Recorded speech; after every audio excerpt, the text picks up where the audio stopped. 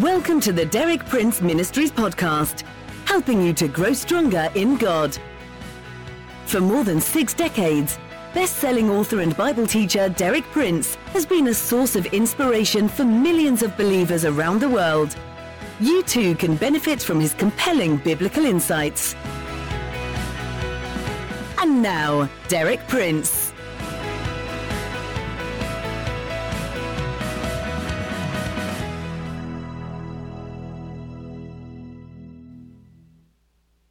It's good to be with you again as we continue our theme, God revealed in His names, what we can know about God from the various names given Him in Scripture. In my previous talks, I've been dealing with the 7 covenant names of Jehovah, names that portray various aspects of God's covenant-keeping faithfulness in His dealings with man. The 5 covenant names that I've dealt with so far are, and now I'm going to list them, and if you're following these talks each day this week, I suggest you try to memorize these names. First, the one who provides. Second, the one who heals. Third, the one who is our banner. Fourth, the one who is our peace. Fifth, the one who is our shepherd. Today I'm going to deal with the 6th of these covenant names, the one who is our righteousness. This name is found in one of the many promises of restoration given to Israel, found in the prophets, all of which center in the Messiah. This particular one is found in Jeremiah 23, verses 5 and 6. Behold, the days are coming, declares the Lord, when I shall raise up for David a righteous branch. That's one of the common titles of Messiah in the Old Testament, the branch. And he will reign as king and act wisely and do justice and righteousness in the land. In his days Judah will be saved and Israel will dwell securely. And this is the name by which he will be called, the Lord our righteousness. So that's the 6th covenant name, the Lord our righteousness. Restoration includes the restoration of righteousness. In fact, without that, other forms of restoration ultimately would be impossible or worthless. So God is going to restore righteousness to His people. But the righteousness that He's promised to restore is in a person. Notice, the Lord our righteousness.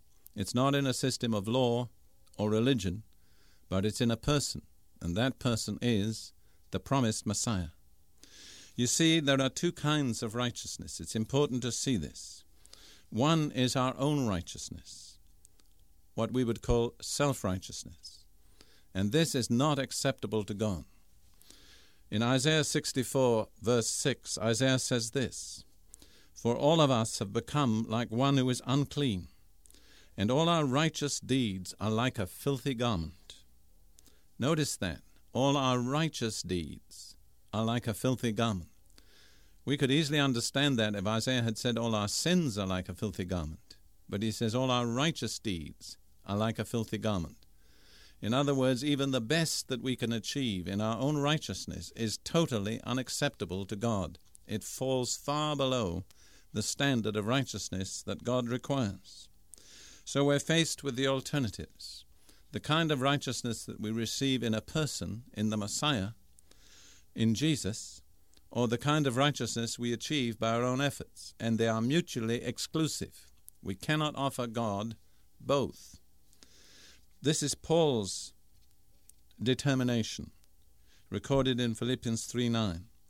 He says that I may be found in Him, Jesus, the Christ, the Messiah, not having a righteousness of my own derived from the law, but that which is through faith in Christ, the righteousness which comes from God on the basis of faith. Notice Paul had to renounce the kind of righteousness he could achieve by his own efforts in order that he might obtain the righteousness which comes through faith in Jesus, the Christ, the Messiah. See, the great mistake that Israel made in their history, the one that has had such a harmful effect on their destiny for 2,000 years, is that they sought the wrong kind of righteousness. Paul explains this in Romans 10, 3 and 4, speaking about Israel. For not knowing about God's righteousness and seeking to establish their own righteousness, they did not subject themselves to the righteousness of God. For Christ is the end of the law for righteousness to everyone that believes. See, it's important. We see that. The death of Christ on the cross expiated the sins and shortcomings of all who had failed to observe the law and provided another means of righteousness, which is through faith in Christ.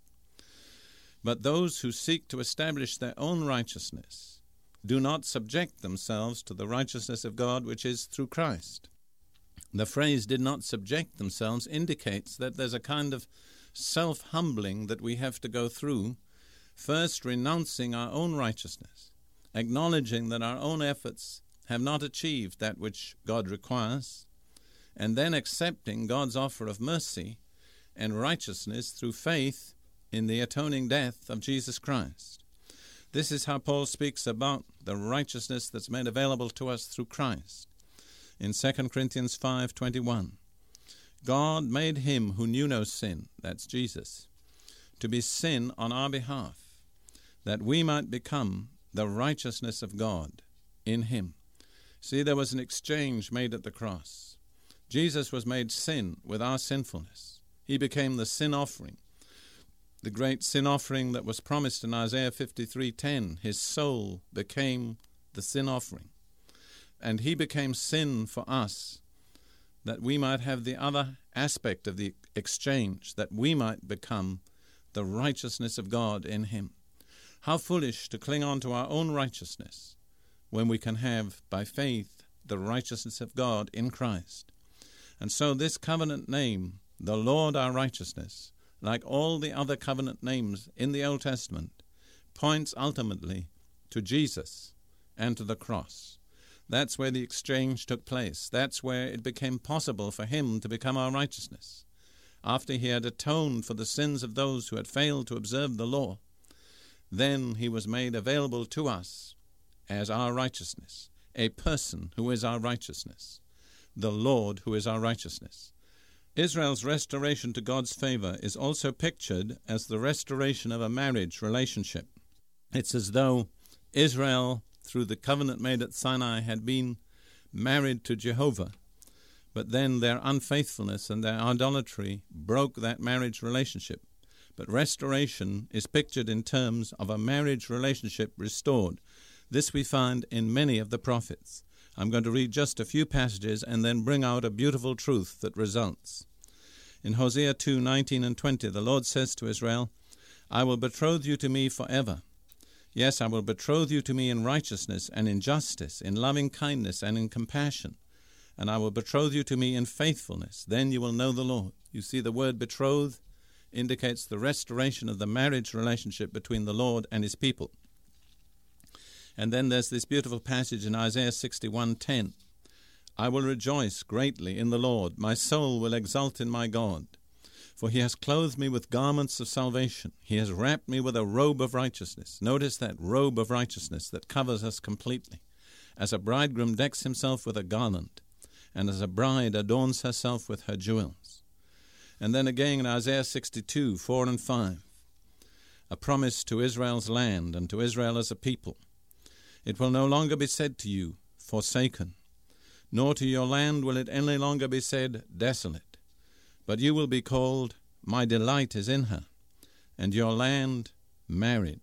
For the Lord delights in you, and to him your land will be married.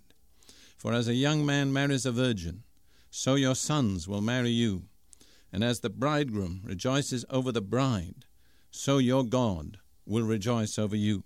So you see, restoration of righteousness brings the restoration of that marriage relationship. The Lord can be married once more to his people because their sins have been atoned for and they're clothed with the robe of his righteousness.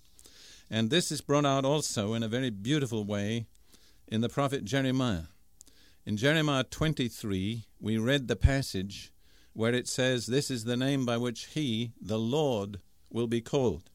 But now let me read to you from Jeremiah 33 and you'll see what I call the other side of the coin, the corresponding passage.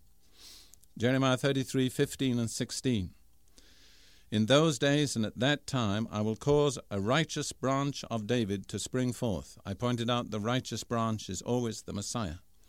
And he shall execute justice and righteousness on the earth.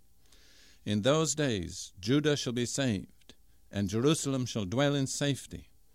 And this is the name by which she shall be called. The Lord is our righteousness. Isn't that a beautiful picture? Can you see the meaning of it? First of all, this is the name by which he will be called, the Lord our righteousness. He is our righteousness.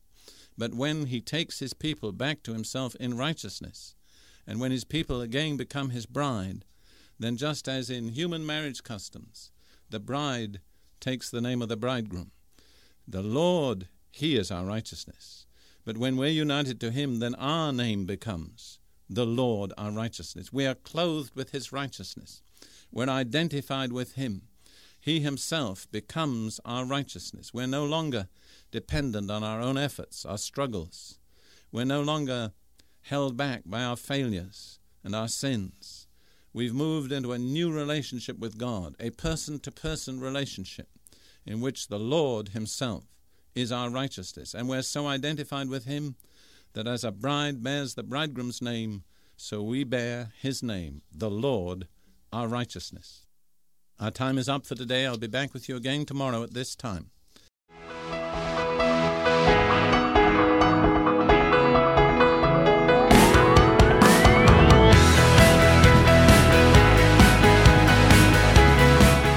Thank you for listening.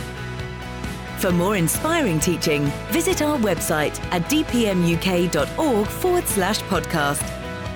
And like our page at facebook.com/dpmuk to join our online community. Derek Prince, teaching you can trust.